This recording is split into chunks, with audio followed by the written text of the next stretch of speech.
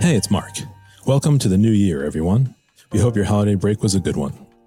As we embark on 2024, my colleagues and I look forward to bringing you an intriguing lineup of podcast guests, more breakdowns on the biggest marketing, policy, and media trends, and highlights of the stories that make healthcare marketing the vibrant sector that it is. A recent study found that doctors and nurses are among the most popular professions on TikTok. We also know from other research that Gen Z and millennials are increasingly turning to TikTok for health advice and information, in lieu of speaking to their doctors. The convergence of those two trends brings us to this week's show. Our first guest of the year is, appropriately enough for this era of healthcare social media, a doctor influencer. Dr. Peter Rezkala, aka Dr. Disney, uses his TikToks to detail the day-to-day life of a pediatrician and break down medical topics into easy-to-understand content. Several of his videos have millions of views, but unlike Arthur or SpongeBob, or whatever kids are consuming on YouTube Kids these days, Rezkala makes sure they're a safe place for learning about important health topics. As Lesha notes, Dr. Disney speaks to the child in all of us.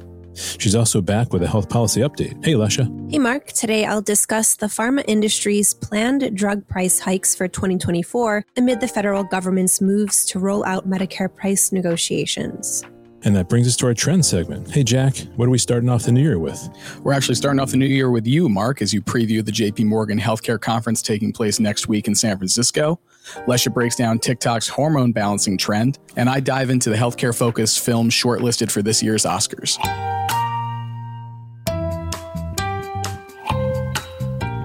I'm Mark Iskowitz, editor-at-large, and welcome to the MM&M Podcast, medical marketing and media's show about healthcare marketing writ large.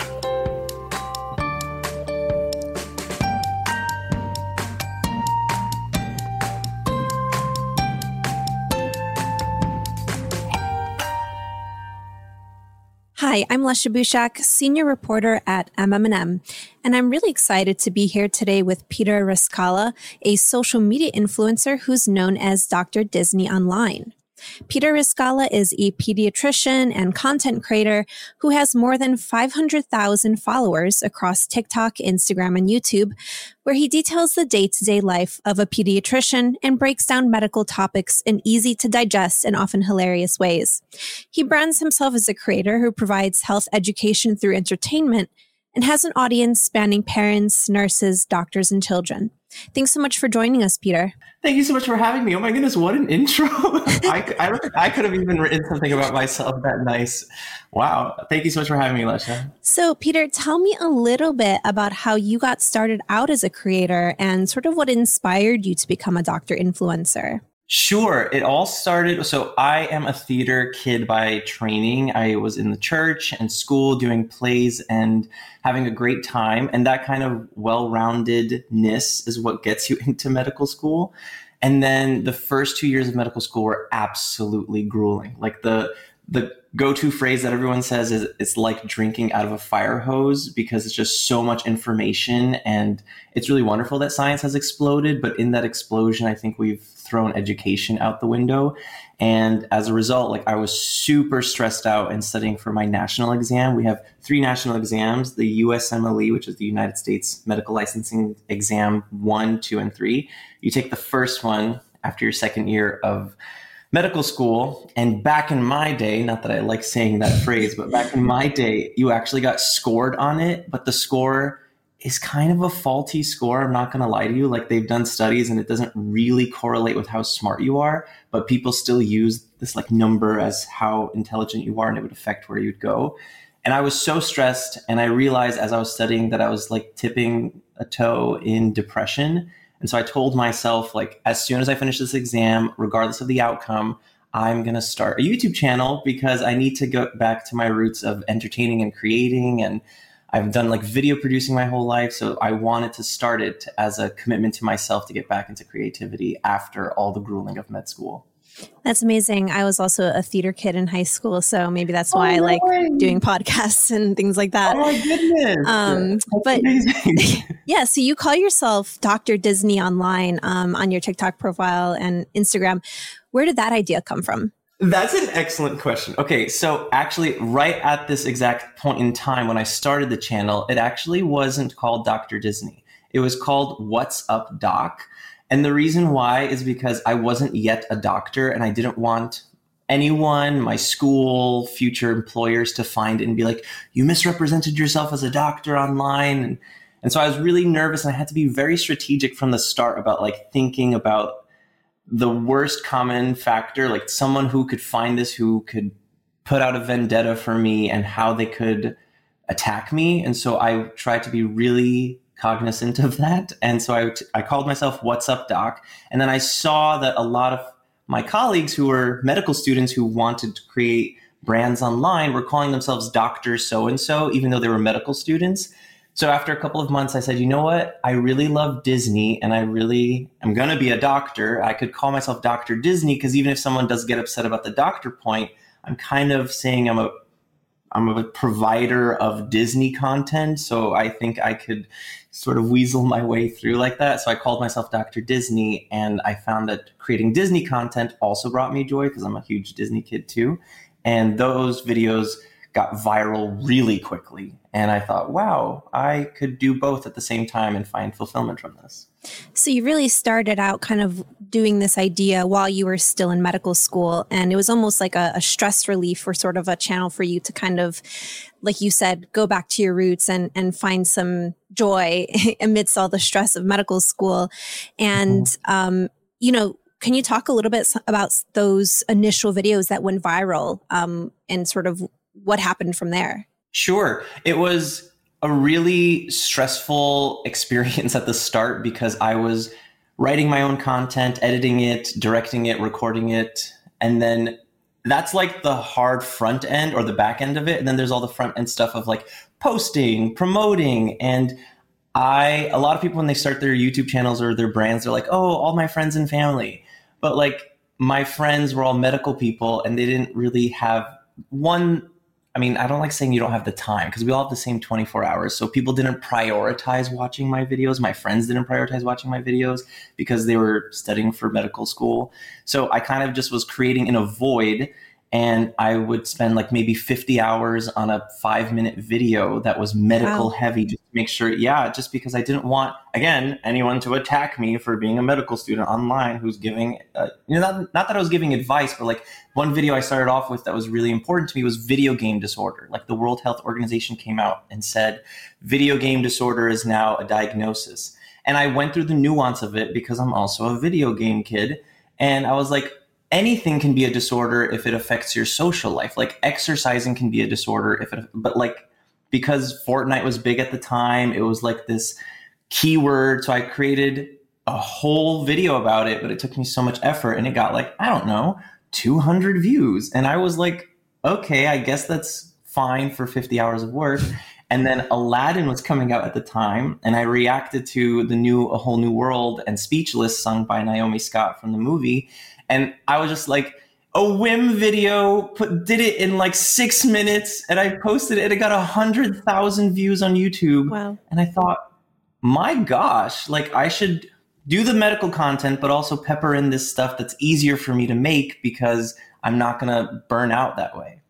Absolutely. And, now you've sort of graduated to having a lot of followers across all these social media platforms. And, on TikTok, you have several videos that have like millions of views, and some of them are on health topics now. I believe the adverse childhood experiences one was one that got like 12 million views or something. So can you talk about— You've done your research. You've really done your research. How do you end up choosing which health topics to post about and sort of get those views with? It's a good question. I tend to, like, my base, like if you see a video that's come out, it's kind of really based on what I've experienced in the hospital or in my training that day. Like if we had a lecture that I thought was really groundbreaking, like we had a lecture about ChatGPT and how it's being implemented in healthcare, and I thought, that's cool, let me talk about that really quickly. But the ACEs video was one that has been really important to me. Even before I started medical school, I watched a TED Talk about it, and I thought, dude, this is like formative. Like everyone should know how our childhood impacts us. And actually, I'm going to put a little plug here. If you, it's not really a plug, but if you watch any piece of entertainment and you find out like the villain's backstory, you will almost always find that it's something that happened to them in childhood that like propelled them to who they are. Except for like the Joker. But like, even that is something that that's not even true. In the movie The Joker, it's something that happened to him as a child. His mom was not treating him the best. And that, I think we need to be more cognizant about that. So I said, let me put this video together and just put the screening out there. And in doing that, and that video exploding and getting super mega viral, I realized I had to then finish the story and like talk about positive childhood experiences, talk about the effects of ACEs, talk about how you can reverse it and how you should talk to your therapist and your psychiatrist if this is something that's important to you. And then really wonderful things came out of that video, like people saying, why does the questionnaire ask if your mother was abused? Why doesn't it ask if your father was abused? Like, those are things that, I mean, this questionnaire was made in the 1980s. Don't quote me on that. But like, it hasn't been modified or updated since. And I think it's wonderful that the community, like, I don't really like the word patients, but like, people could inform healthcare based on the things that we've been using. And they're like, actually, it could be a little bit better. Right. And I think, that's a good example of how much mental health is kind of a very popular topic on TikTok, because something like, the ACEs score got so viral and everyone was so interested in, how they, ranked on it and stuff like that. And you say that you often tailor your videos to kids and to young people in sort of an educational way, and that you want to address the child in all of us. Can you talk a little bit about your approach and why that's important? Yeah, I am really big about playing to people's highest intelligence and making sure that I'm a safe space for people as best as I can be. I'm not going to be perfect. I'm going to make mistakes, but I try my best to have that as my goal. And because of that, I work really hard to not have curse words and to not have profanity or vulgarity in my content, so that if a child did land on my content, which I just finished a musical that I'm in. It's a Christmas Carol, and there are some child actors who are in it. And they came up to me and they're like, dude, you're Dr. Disney? And it's like these 8-year-olds and 10-year-olds who are coming up to me. They're like, I just watched your video online and I feel so safe that they found my content. It's not like I have to be like, oh, you should have your parents watch with you or something like that. Like, they could just enjoy my content and feel that their intellect is played to, that they are learning something new and they're having a good time, because I didn't really have that content growing up. I mean, we all had Arthur and SpongeBob, but even like SpongeBob is not the most educational. So I try to fill the void of content of something I could have watched and my parents could have walked in on me watching, and I would have had no fear about that. And also to make it fun and fantastic. Yeah, I think, it's not usual to find TikTok doctors who are pediatricians who are specifically tailoring their profile to sort of creating a safe space for young people and like kids. So you definitely fill a role there on the platform. But you also create a lot of stuff for adults as well, and for people who might have other types of health concerns. You do have a video series, I believe it's called The Doctor's Note, where you're posting like daily videos, like every single day, when you're coming home from work or from the hospital or the pediatric emergency room, and you're kind of just providing little snippets of your day to your audience, sort of like a behind the scenes view into what your life is like as a pediatrician. What's the importance, in your opinion, of like developing like a daily series like that? It's so funny that you say that you call it a behind the scenes, because we're theater people. So it's kind of like, oh, what happens in the hospital? But it kind of is a behind the scenes. I never even thought about it that way. Oh my goodness, I'm going to like think about rebranding now, Lesha, because you call it the behind the scenes of healthcare. So I think the easiest thing about the Doctor's Note is, when I was initially starting, I started on YouTube, and then I dabbled in Instagram, and I didn't really like Instagram because it felt very curated. And so I went to TikTok, or back in my day, it was Musical.ly, and it was a lot of dubbing and dancing, and it was really fun. And then TikTok came out, and I wanted to continue making content during residency, but I knew that I could not continue with the writing a script, editing a script, directing, recording, posting, and promoting, because that is just to have that expectation of myself would have been unreal. So TikTok kind of filled that gap for me where I could go on my phone, a handheld recording device, post something for 1 minute, and people wanted short form content. So that made it easier for me. And I was just in a sort of processing my day and also processing things that I learned. I could, because the go-to in medicine is see one, do one, teach one. So you see something done, you do it yourself, then you teach someone else. So I would see something in the hospital, I would probably do it myself, but in order for myself to synthesize and process that info or the experience that happened, I would then go to TikTok and, of course, without patient information, just like rework the story so that's not identifiable to people, but also get the same message across and share that online. And that helped me continue to be creative, continue to process. And I felt like I was a better doctor for it because I was really paying attention to my experiences during the day, trying to find what's the best element here that I could share with the global stage. Yeah, that's super fascinating. It's like you're using TikTok as an educational tool, not just for your audience, but also for yourself in a way, sort of documenting these things and, it's helping you remember them and kind of process them. I think that's really interesting. It's so true because I would go back and if I find a previous video, as soon as I hear the beginning words, I'm like, oh, I know exactly what this video is about. I remember what I learned that day and I can pull it back, which is really cool. That's really cool.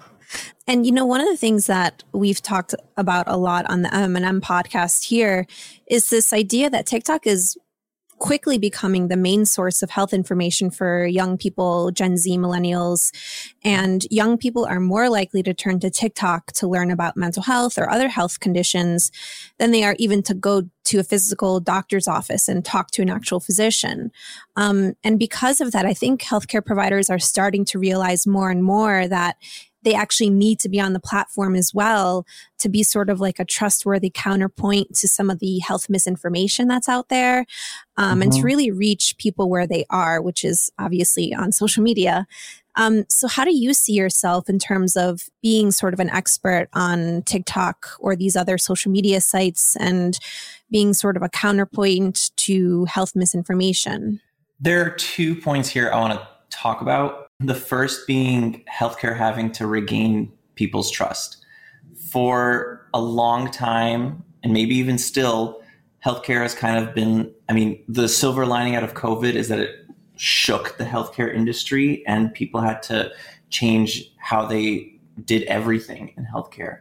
And I think people know what it's like to go to a doctor's office, wait a very long time, and then find a doctor who's either dismissive, who doesn't care about their holistic health, and then pushes pills.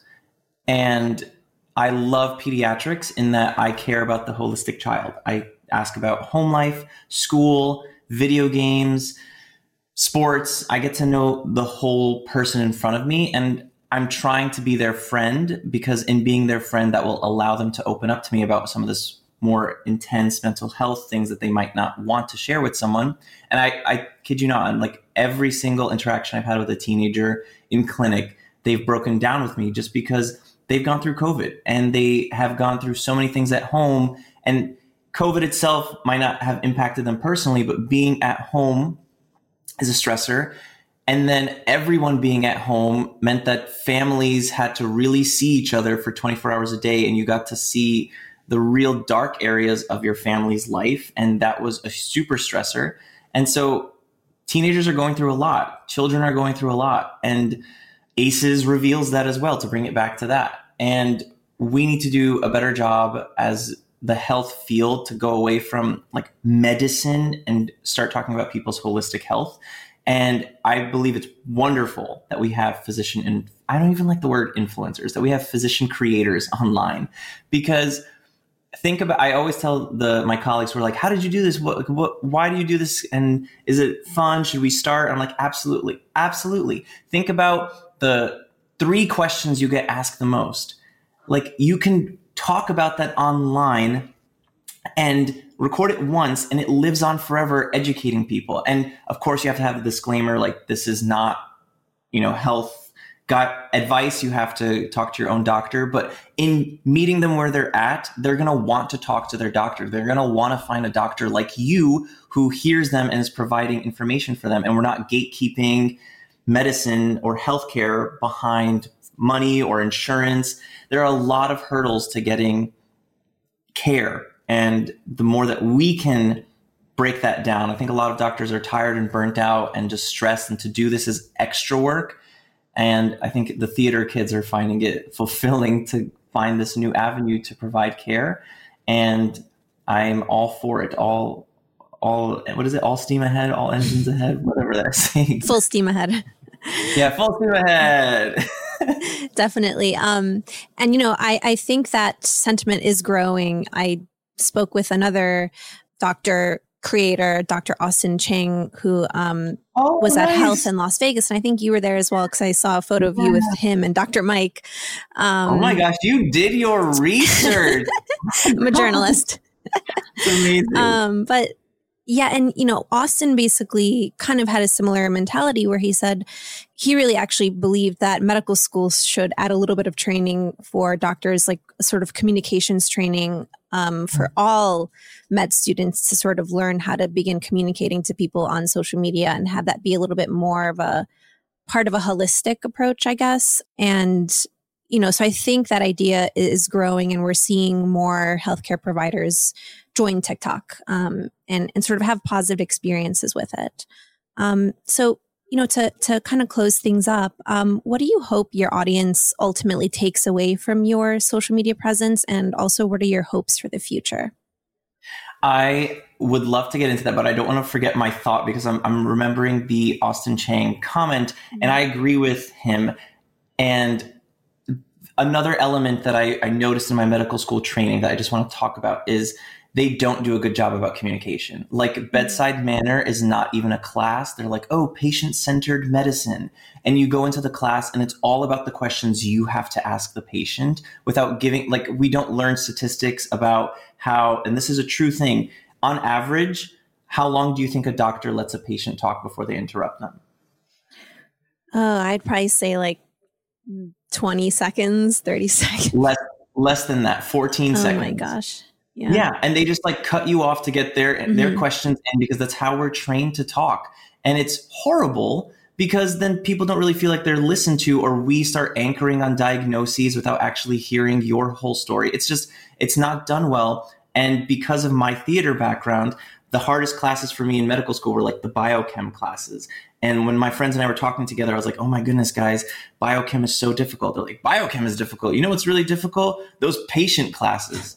I was like, why are the patient classes difficult? You're just talking to someone. And they're like, they told me this, no one ever taught us to talk to people. Because you think about it, pre-med is like grueling science, like grueling calculus and all these like math and heavy questions. And you're like, why did we never learn how to like, imagine if doctors had a public health class, had a communication class. Like, imagine if we prioritized these things. Pre-med, if we had a whole talk about what pre-med is, and we could really change all of healthcare if we changed medical education. But I think it's been built this way because people are profiting off of it. And I don't know how they're not able to see the clear gaps in training. Yes, there needs to be a communication class. Because of that experience, I went to my medical school and I said, hey, let me create a class. I'm going to teach a class called Medical Improv, where I teach my classmates how to communicate better using theater games. And like, we would stand in front of each other and we'd like pretend to be mirrors, and even just that ability to see someone, make eye contact.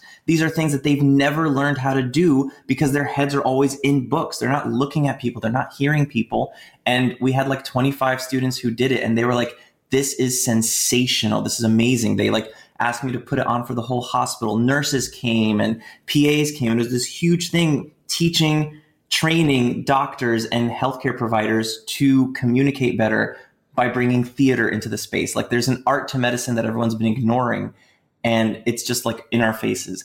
And Absolutely. Because of that, theater kids galore. Actually, at Health, you would not believe it. Like, every single person I like talk to them about theater, and they're like, no way, I'm a theater kid. Really? One person, go dancer. Yeah, like, people have the theater kids are changing healthcare because they know that there's an art to life that has just been ignored. And medicine is like hooty tooty science and snooty. And it's just like, people don't do that. People are complex and beautiful and holistic, and we have to meet them where they're at. So I hope the future of healthcare is to really prioritize health and not medicine. And really, in my psychiatric patients, and when I deal with them and take care of them, 90% of that is behavioral, things that are happening at home, things that we need to build policies and programs to meet the child where they're at. And those children become grown-ups. I don't like the word adults, but they become, because we're all just big kids trying to figure out life, because life has done a doozy on all of us. And if our doctors and our providers could really hear us out and meet us where we're at, then we won't have these problems and diagnoses that are just burgeoning inside of us and become like autoimmune disorders. And it's very complicated, but the answer is very simple. Bring back the art into medicine. That's beautiful and a great way to wrap it up. And thank you so much, Peter, for offering your really important perspective on being a creator, on being a theater kid, on this idea of bringing the art back into medicine. I love it. Yeah. And we really value your insight. And for anyone who wants to check out Peter's TikTok page, it's at dr.disney on TikTok. Thanks again for being here. Thank you so much for having me. I had an absolute joy, and thank you for letting me share my perspective as well. Thanks, Lesha.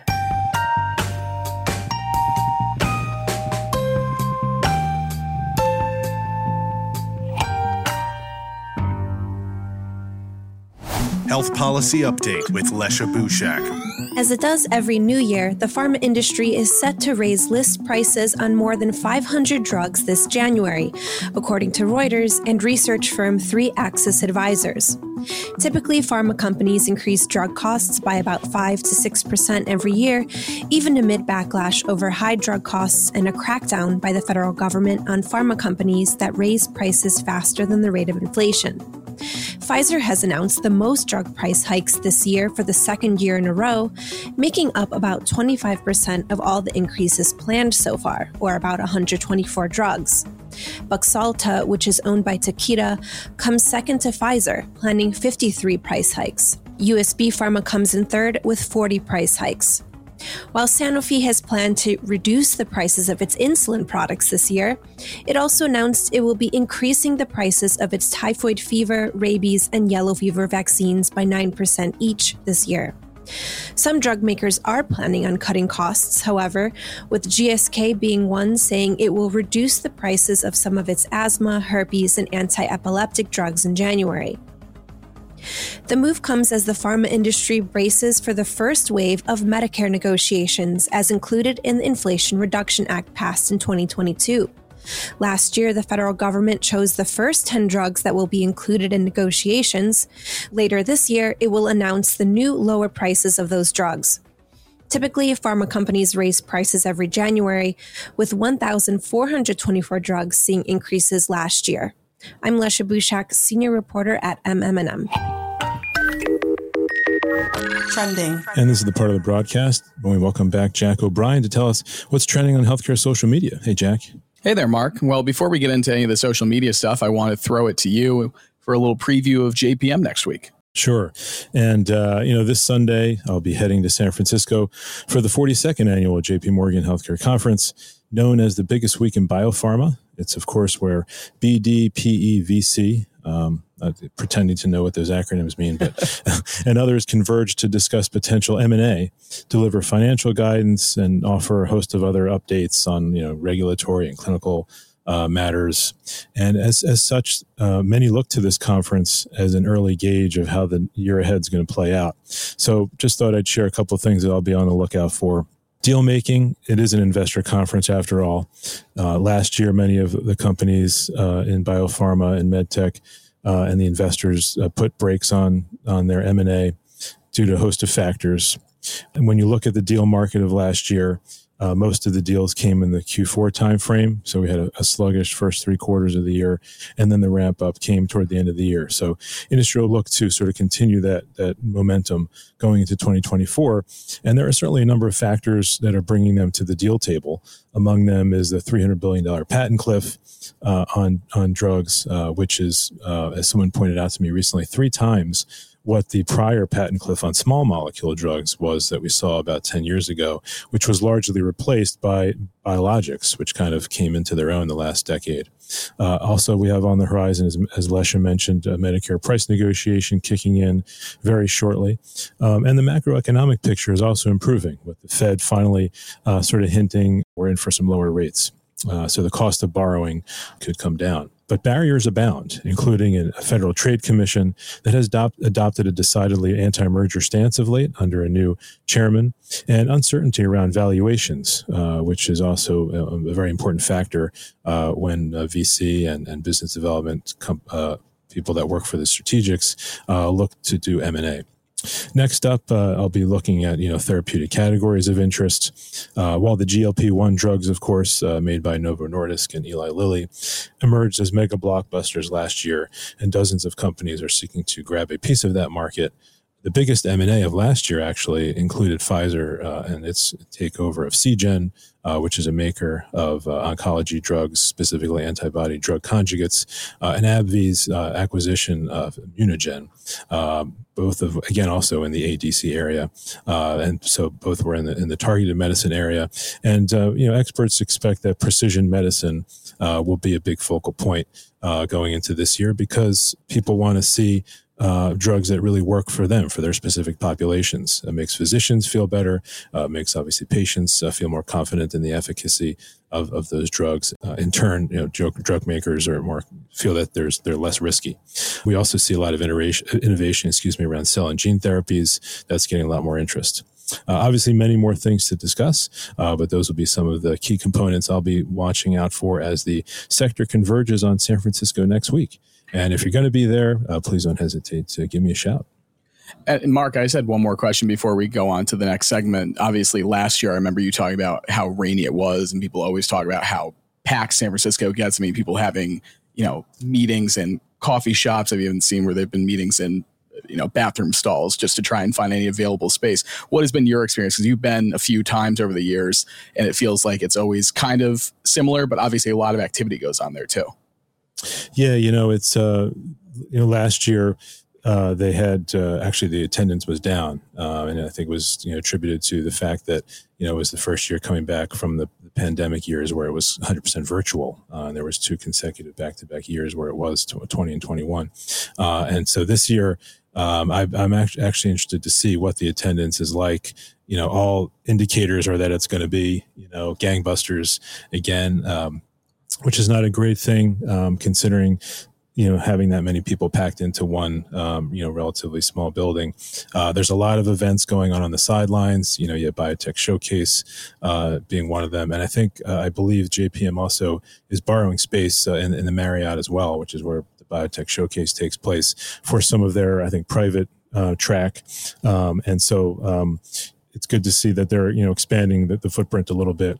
But everything in and around the city, there's also, panels. I'm going to one panel Tuesday morning. I was just invited to a second one Tuesday morning, taking place off-site. So there's a lot of emphasis on just renting space, wherever it can be found. But, there is that, disturbing dichotomy of, a city that, really shouldn't be charging the outrageous prices it does for meeting space. And we've seen, some of the crazy, $100 an hour to, rent a table, have a cup of coffee with somebody. So it's, there's a lot to, not like about that. Well, especially when you see these other conferences that are in some pretty, interesting locales. And I remember last year you were talking about obviously just how much rain and how wet it was. So yeah, and I thank you for reminding me. I meant to say we're hoping for better weather. Yeah, last year was really torrential. Excellent. And I think we'll be leaving as a snowstorm comes in on the East Coast. So hoping for better weather for sure. Yeah, Lesha and I will put up with that, and you got out of here while you enjoy the weather. Yeah. Well, again, this is a good reminder because I've gotten a lot of pitches as well. Send those Mark's way. I will not be in San Francisco. Send those to Mark, and any interviews or opportunities for conversation. We'll field them all. He'll be right there. So that's awesome. Looking forward to obviously the coverage we get from you next week. I want to throw it over to you, Lesha, for our second segment.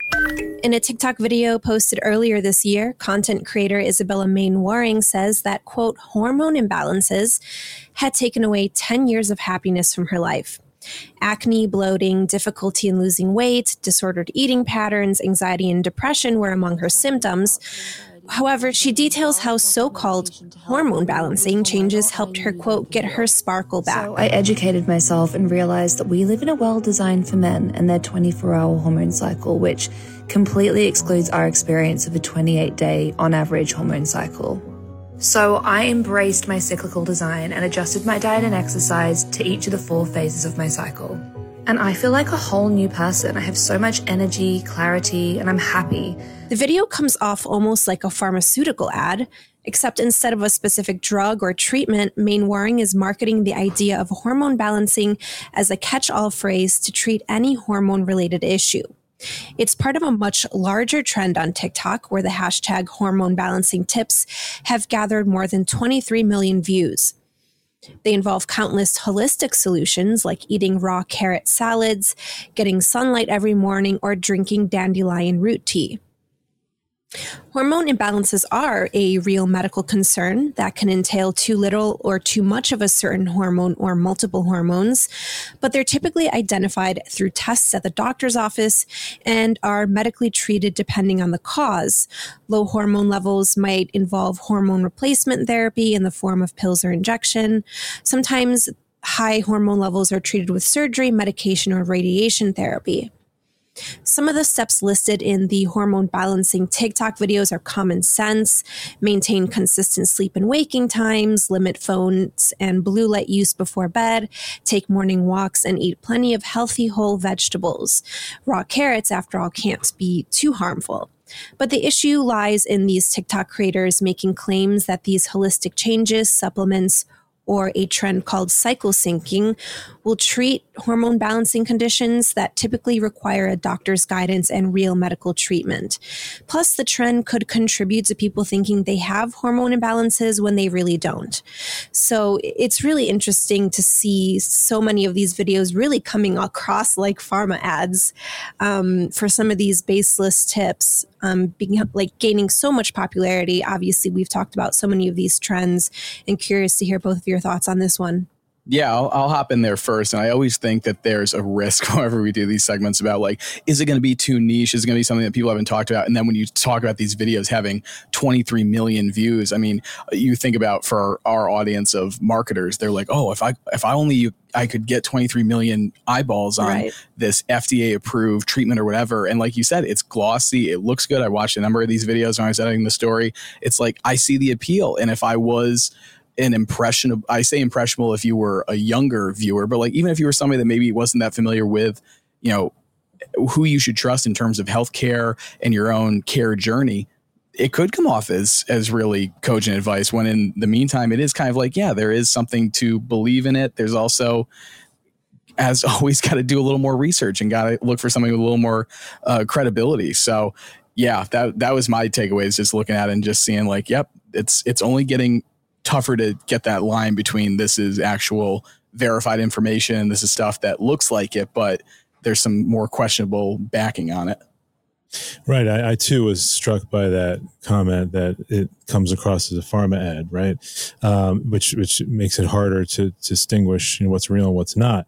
But, Lesha, you pointed out, and you're reporting this past year that, Gen Z and millennials, as I mentioned in the top of the show, are increasingly turning to platforms like TikTok to get healthcare information in lieu of seeing their doctors. And I think the one study you cited said 59 million people fall into that bucket. And so, and it all comes down to language and lexicon, things like cycle syncing. It sounds real, it sounds like something legit. And that's where, people like, your interview that we just heard with Dr. Disney come into play. People who grew up with social media and then combine that with the medical training and are real people, can help to dispel some of these trends and get real people who are on the quest for health, like the rest of us, back on track. Absolutely. Yeah. I think people like Peter, fortunately, the number of doctor creators is definitely growing on the platform, and they are really being a counterpoint to a lot of these misleading trends. And, we'll be definitely watching to see more of those doctor creators grow and establish more authority on the site. And it's just so interesting too, just going back to Mark's point a little bit on the language aspect. Like, I don't know about you, like I'll go on TikTok or something and I'll see somebody that if they speak so authoritatively, or we talked a few weeks ago about the person with the self-help book that was taking off on Amazon. Like it's kind of using that language. I know it usually has to do with like therapy or mental health care, but like people that it sounds like they know what they're talking about. So I should believe them. But then when you dig into it, it's like, oh, that's not necessarily a real thing, or it's more pseudoscience than it is actual treatments. It's just so interesting to see how it takes off. And I'm glad that you were able to have Peter, Dr. Disney, on the show to be able to have an authoritative voice on this, because it feels like for so often we take these stories and it's like somebody who's just kind of shooting off at the hip, and sometimes it lands and sometimes people are no better for it or they're adversely affected. So yeah, those physician voices will provide a real counterpoint indeed. What do you got next, Jack? Yeah, to wrap up the show. So after we had signed off for 2023, the Academy of Motion Picture Arts and Sciences released their shortlist for 10 categories at the upcoming Oscars. Among those shortlisted films were those in documentary feature and documentary short film, which included some healthcare-focused narratives. In the documentary feature film space, there is A Still Small Voice, which follows Mattie, a chaplain completing a residency at Mount Sinai Hospital, where she learns to provide spiritual care to people confronting profound life changes. There is also Still, a Michael J. Fox movie, which documents the acclaimed actor's life living with Parkinson's disease. American Symphony, which details Grammy Award winner John Baptiste's tumultuous year while his wife Sulika Jaoud receives treatment for leukemia. As well as The Eternal Memory, which tells the story of a Chilean couple whose 25-year marriage is upended by an Alzheimer's diagnosis. All these movies, other than A Still Small Voice, are available to watch on major streaming platforms. And as for documentary shorts, there is Oasis, which tells the story of Remy and his younger brother Raf, who lives with a disability, and If Dreams Were Lightning, Rural Health Crisis, which premieres on PBS next Wednesday. And for those of you who are cinephiles, the films nominated for the 96 Academy Awards will be announced on Tuesday, January 23rd. And obviously, there are a number of stories that are going to be interesting to watch to see if they get nominated. There are a couple. I would think that the Michael J. Fox one is the first one that jumps out to me, would be probably a betting favorite for at least a nomination, if not a win. I know American Symphony on some of the sites that I've seen is also favored there. It's just always interesting to see some of these healthcare-focused narratives really capture something in the broader general public. I know that's obviously our work and we're focused on it, but when it comes to healthcare media, to see it take a center stage like that is really interesting. I remember last year there was Nan Goldin's documentary, which was nominated for Best Documentary, about her struggles with opioid addiction and her trying to bring justice or some sort of justice to the Sackler family. So interesting to see this year is kind of more of a personal tale as well, but those seem to do really well. Yeah, I think to your point, Jack, this is just a sign that health really does impact everyone directly. Sometimes it seems that, healthcare can be sort of a niche coverage area, but it really isn't. Everyone is impacted by health, and that's kind of reflected in, these documentaries and films reflecting a lot of health issues. Thanks for the list. I haven't actually seen these yet, but there's several here that look really good, and I'm probably going to put them in my queue. So particularly the Michael J. Fox one, I think will be really interesting to take a look at, as well as the PBS special on rural healthcare, I think is going to be a really pressing issue as well. So thanks for the list. Absolutely. And Oasis was interesting too, because the director of that, I watched it on the New York Times site. They have it for free for anybody that is worried that they don't have a subscription to the Times. But it's only 12 minutes. And the director had said that he really wanted to focus this on more of a story of brotherhood. But you can't watch it without recognizing that it's a story of brotherhood complicated by disability and being able to care for somebody in your life who has a disability. So kind of to your point, Lesha, it is all personal when it comes to health. And I think that only makes the stories that much more meaningful to tell in a way. Yeah, really interesting segment here, Jack. I think the MM&M's Film and Video Awards category is going to see a record number of entries this year, considering all these great masterpieces here. And to Lesha, to your point, it is a nice sort of contrast with last year's documentaries, a lot of the docuseries, Jack, that you highlighted, which seemed to, play off that bad boy trend, big vape and, pain hustlers, the bad actors of the industry, and calling those out and kind of sort of applying a Hollywood lens to them. I would also think that in addition to a lot of, people, ordinary people that are going to be watching these things, a lot of doctors probably are going to be watching these things, which will increase their empathy, for all these, conditions and diseases. But I was recently emailing with somebody who is a filmmaker and works for a healthcare media company in the industry. I won't say the name for obvious reasons, but he was saying that amidst a lot of the pharma sponsored and medtech sponsored films that they're doing, the docuseries they're doing shorter ones, but higher volume. So they're doing a lot of these short form, docu-series type content that's sponsored by industry. That's focused on highlighting diseases or like the expertise of a medical institution or that kind of thing. So I'll be definitely looking to get some more insight on these. So thanks for highlighting them. No, and thanks for mentioning, Big Vape and Bad Surgeon. Those were, while interesting, I was not holding out hope that they were going to be nominated for an Oscar, or Pain Hustlers for that matter. No offense to any Netflix executives who are in our audience. So that was not a big letdown. Yeah. So. Thanks for joining us on this week's episode of the MMM Podcast. It was great to welcome everybody back. Be sure to listen to next week's episode, where we'll be joined by Michelle Chen, president of In Silico Medicine. That's it for this week. The MMM Podcast is produced by Bill Fitzpatrick, Gordon Failer, Lesha Bushak, and Jack O'Brien. Our theme music is by Sizzy M. Sohn. Rate, review, and follow every episode wherever you listen to podcasts. New episodes out every week. And be sure to check out our website, mmm-online.com, for the top news stories in pharma marketing.